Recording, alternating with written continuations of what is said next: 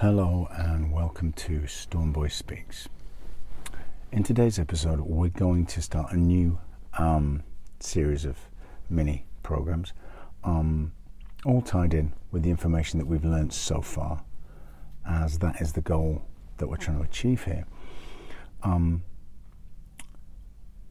the title of these is going to be that this is the greatest cover-up in modern history. And I say modern history because, of course, we're aware that from the beginning series and some of the other things that we've covered, that there has been the whole beginnings and the whole nature of human civilizations built upon twisted truths and lies, as we've seen. But these are, not simple things, and they're never all out lies because, as we said, that's not how a wise man would choose to deceive somebody, right?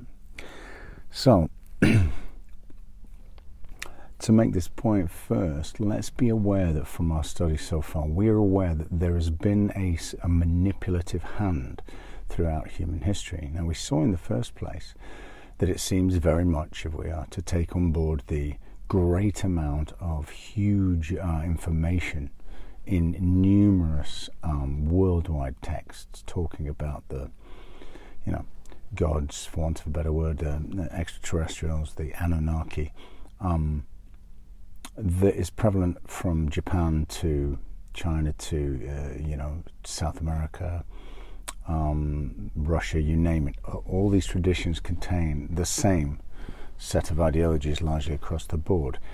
And so we have this ancient extraterrestrial race who have begun human existence as we know it, in certainly in the last 11,000 years, and from that point have not been as prevalent. And while they haven't, their manipulations, I would argue, very, very much have. And this is the point.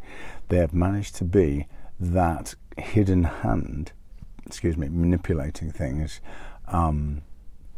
the whole time. This is something we need to keep in mind throughout all these series, is how is it being done at the moment. For instance, how is it being done in the modern age? Well, we're going to get to that. And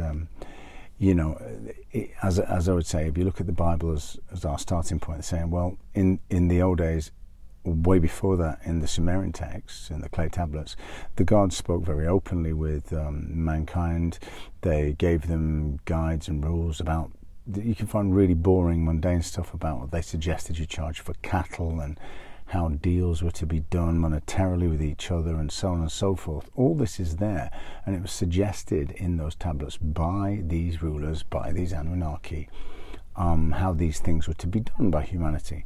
This is where humanity got their knowledge of farming from, etc., etc., which is listed. You can find that farming began pretty much around 11,000 years ago, which is pretty much when the dawn of human history began, as far as we can see. Well, the two are coincidental for a reason which we've talked about before. But the point here is, we can see that at this point the hand of the manipulation of these people was a little bit more open. Then as we got to the Bible years, as I'll call them, God, in inverted commas, one of those gods, who call him Yahweh, as referred to in the Bible, became more secretive, as did his opposite brother, as we talked about, Baal, or Ptah in Egypt. And this, whichever tradition we're looking at, whether it be the Jewish tradition or it be the Egyptian tradition, we can see both of them demonized each other as the bad brother, the bad god, and basically, therefore, the devil. This was seen in those stories, and you can see it throughout history. So this hidden hand then continued to manipulate from then on. So today what we're going to discuss, we're going to start off about the modern tradition, about where we are today and how this unbelievable cover-up, when we get to it, which I believe has been in some place for a long time still, at least 70 years, 80 years probably, is right there under our nose, but again, we're not seeing it. So we're going to start right back at the beginning of what I would consider the beginning of this era in that way, and that is the kind of sudden appearance of the importance of UFO activity in the modern world. Let's look at it that way. And that began round about, whilst it's prevalent throughout history, it began in earnest, as far as we're concerned, it would seem, at the middle or the end of World War II. Let's say, start for now, the middle of World War II. So, in the middle of World War II, there was a very famous battle called the Battle of Los Angeles, and to people who are into, UFO stuff, they'll all know about this, whereby a very strange filmed event and certainly photographed event was in the newspapers of LA at the time,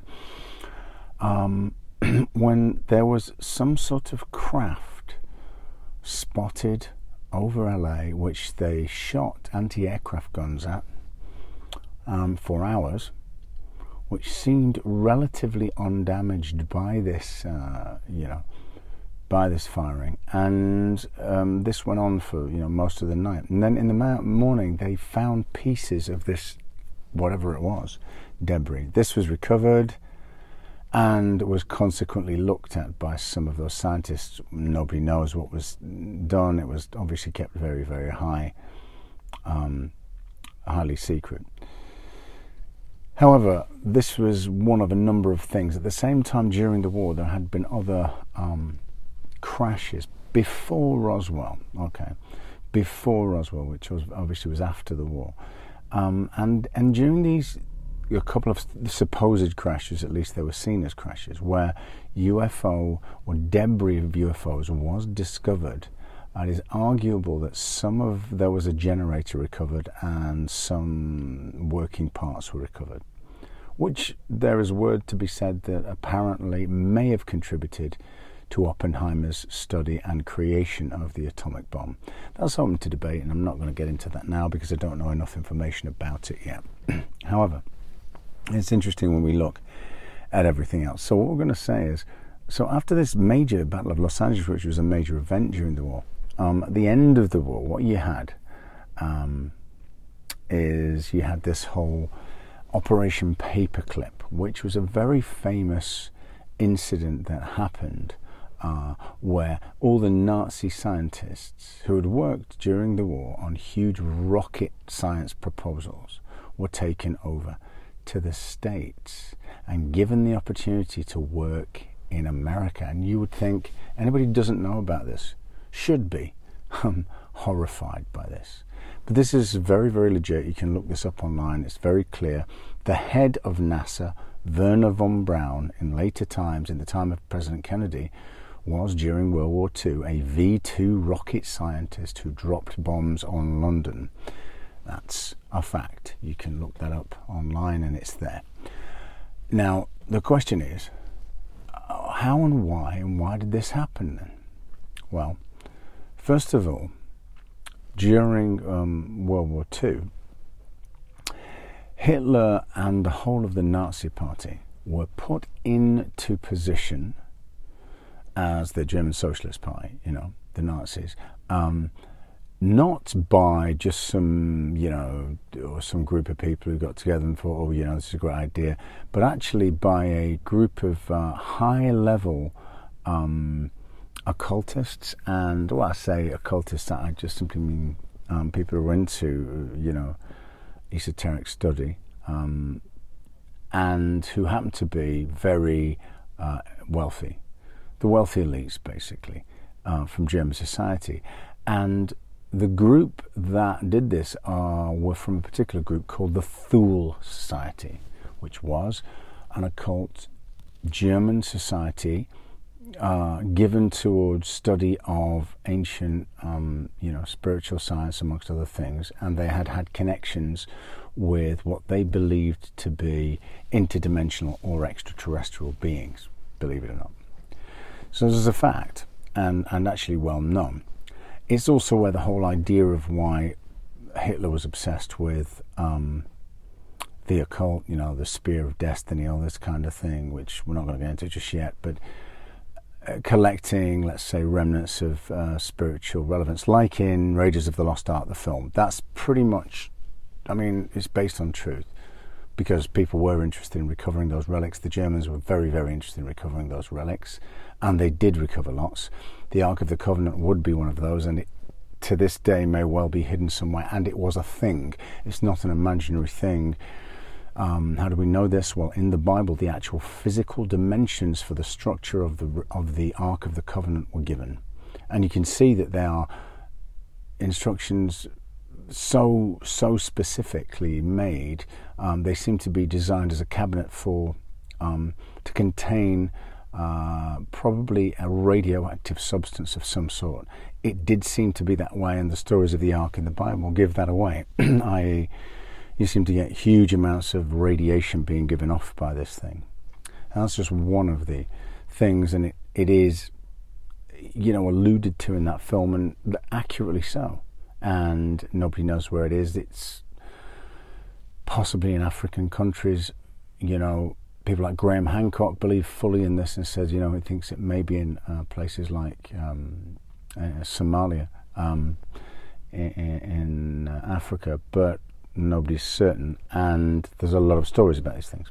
So, coming back from that, we realised that the Thule Society was searching for things like this.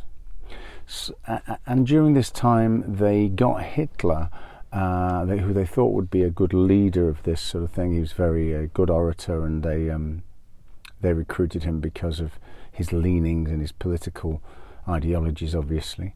And they wanted to do a deal with him. So the goal was get him in power, and once he was in power, ask him to do them a favour, because, you know, he was now in power, he was doing his thing. They were in the same kind of, you know, ideologies. He was basically in the Thule Society. They invited him anyway.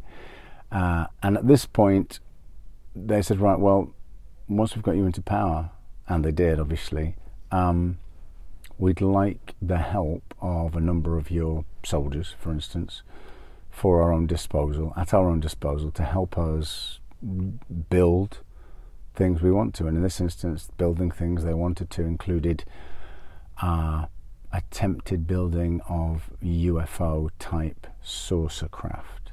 Now, this saucer craft wasn't taken, however, just from their own made up ideas. This wasn't just they had, you know, some willy-nilly idea. The reason they did this was because they had one of the occultists that worked within their group was a woman called Maria Orsic, who was a high-level channeler who channeled information that she said was from the Aldebaran, the star Aldebaran, or the system Aldebaran. This is a very well-known system and has lots of occultist connections, interestingly. And she had channeled this information. Now, at this point, the people were interested in this, but a guy under Hitler was extremely interested in this information. One of his lackeys, as it were, and his name was I think it was Rudolf Hess. I think it was Rudolf Hess. And what Hess was doing was he was very interested in her abilities of doing connections to these people, and so what he wanted to do was set up a specific testing session for this. So he tested this session with her, and he asked her to ask them for specific things. One of those things was information on flying technology. She did this in the session and received back information which she channeled through, and you can see these drawings and pictures online. They're there to be seen, of what they called a Hanabu aircraft, which was like a flying disc. And she wrote lots of instructions on it, but it was in a language nobody understood. And she started talking in a language nobody understood. They eventually found that they could get a translator to work out what this was, and they found that she was speaking and writing in ancient Sumerian. That's right, so, which is exactly what we've spoken of as in the original language, if you like, or certainly the original area of where the Anunnaki first appeared. And so they translated this, and the Germans went on to try and copy and utilize this information, and built and apparently flew their own UFO flying saucers, in effect.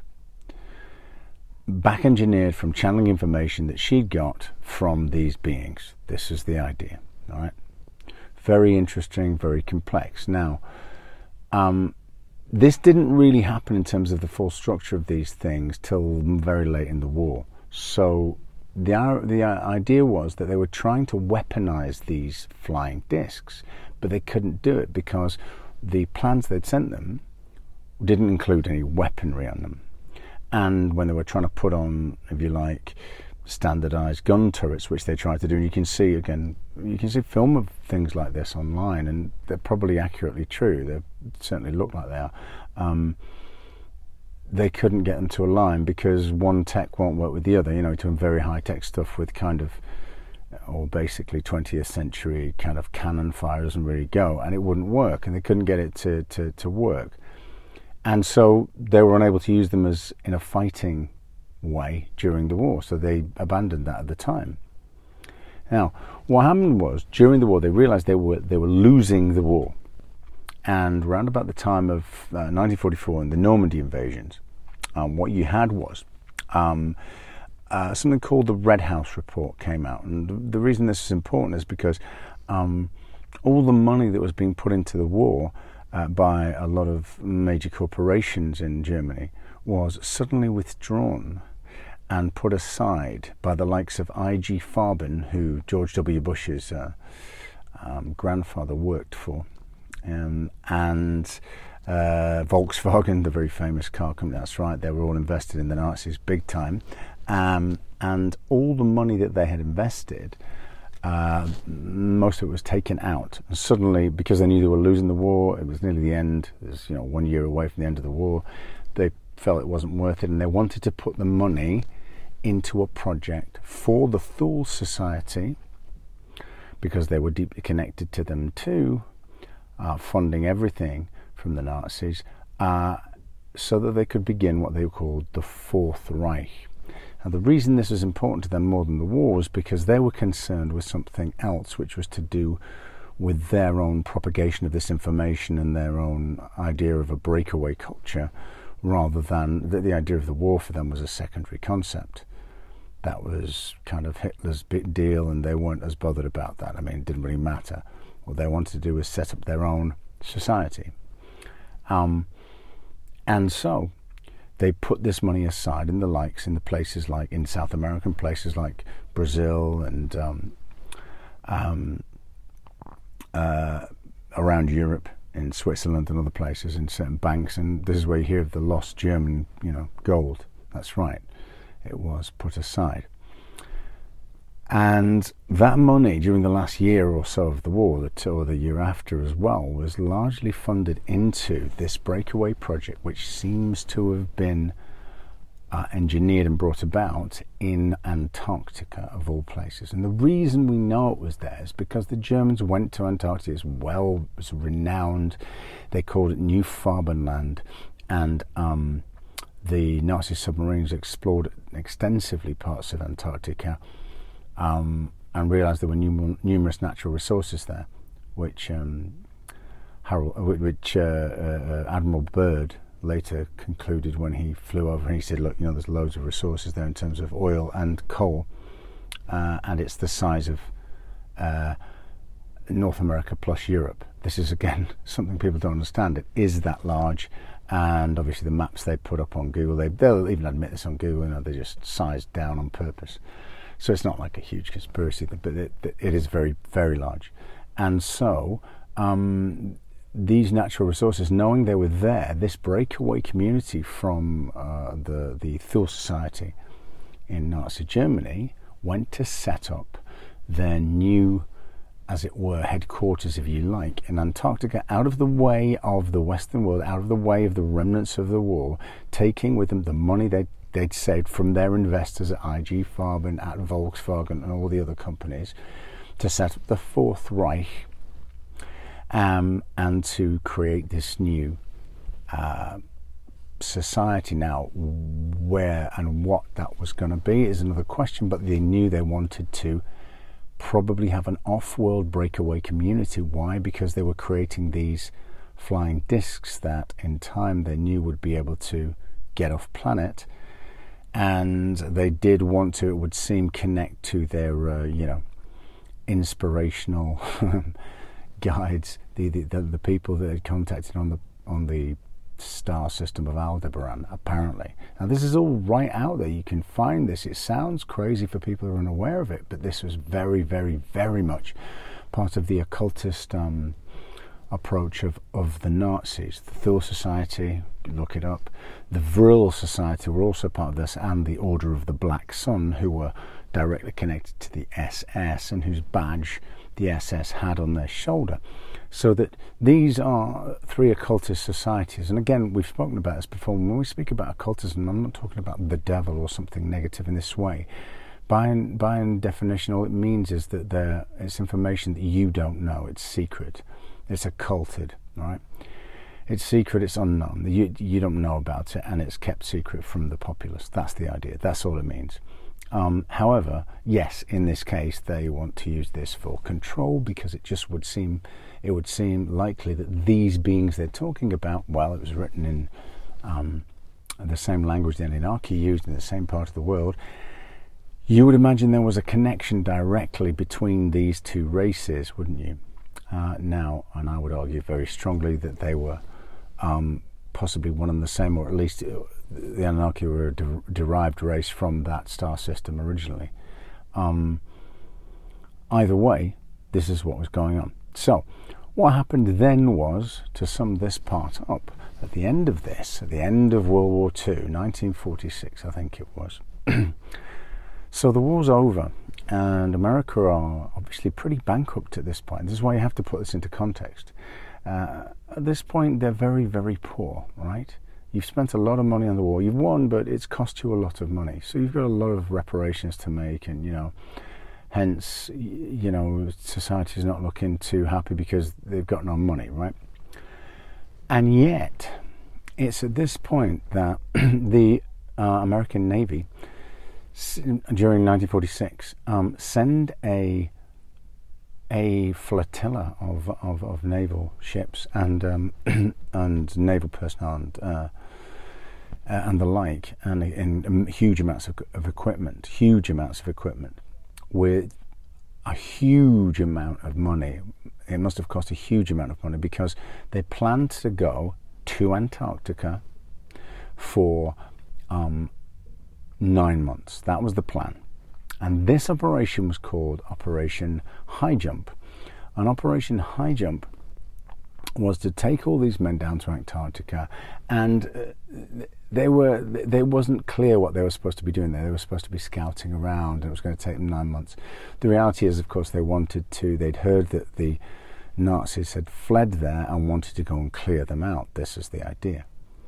Now, all we know is that they arrived there, and within 3 months, never mind 9, they were sent back with their tail between their legs and had many casualties and damage to equipment. So there are stories, of course, but and there are lots of stories about, battles with flying discs. That seems likely. However, regardless, what we know is very strange that they should have gone down there after the war, which would have cost them thousands and thousands and thousands. And why the hell would they come back so quickly after such a setup? Unless that's exactly what did happen, and they had no option, but to return sooner rather than later. And again, this was spoken about by Admiral Byrd, who was the man who first flew over both poles, and has been, after this event, on the way back, he made a report in a paper in the country of Chile. And in this as a newspaper, and in the newspaper in Chile, he gave this press conference where he gave this very bizarre set of reports that they had been attacked by some flying discs, some strange off-world craft, and he said from now on we must get ourselves ready for the kind of war that we can't even believe is possible yet, because we are dealing with craft that can fly from pole to pole in a matter of minutes. This is the kind of technology we're dealing with. This, of course, created a huge amount of fear amongst the American military at the time, as you can imagine. And as a result, this was the beginning of what we know today as Homeland Security in the States, i.e. all the secret agencies and pretty much all the Black Ops projects began roundabout at this point in order to set up a shield of protection and secrecy, which once Roswell had hit, became pretty much locked down across the board. But this was pretty much the beginning of that secrecy, and from then on in it just got deeper and deeper. Next time we will discuss Roswell being pretty much the most important first start point to what becomes the biggest cover-up, as I said, in modern history, from my own estimation.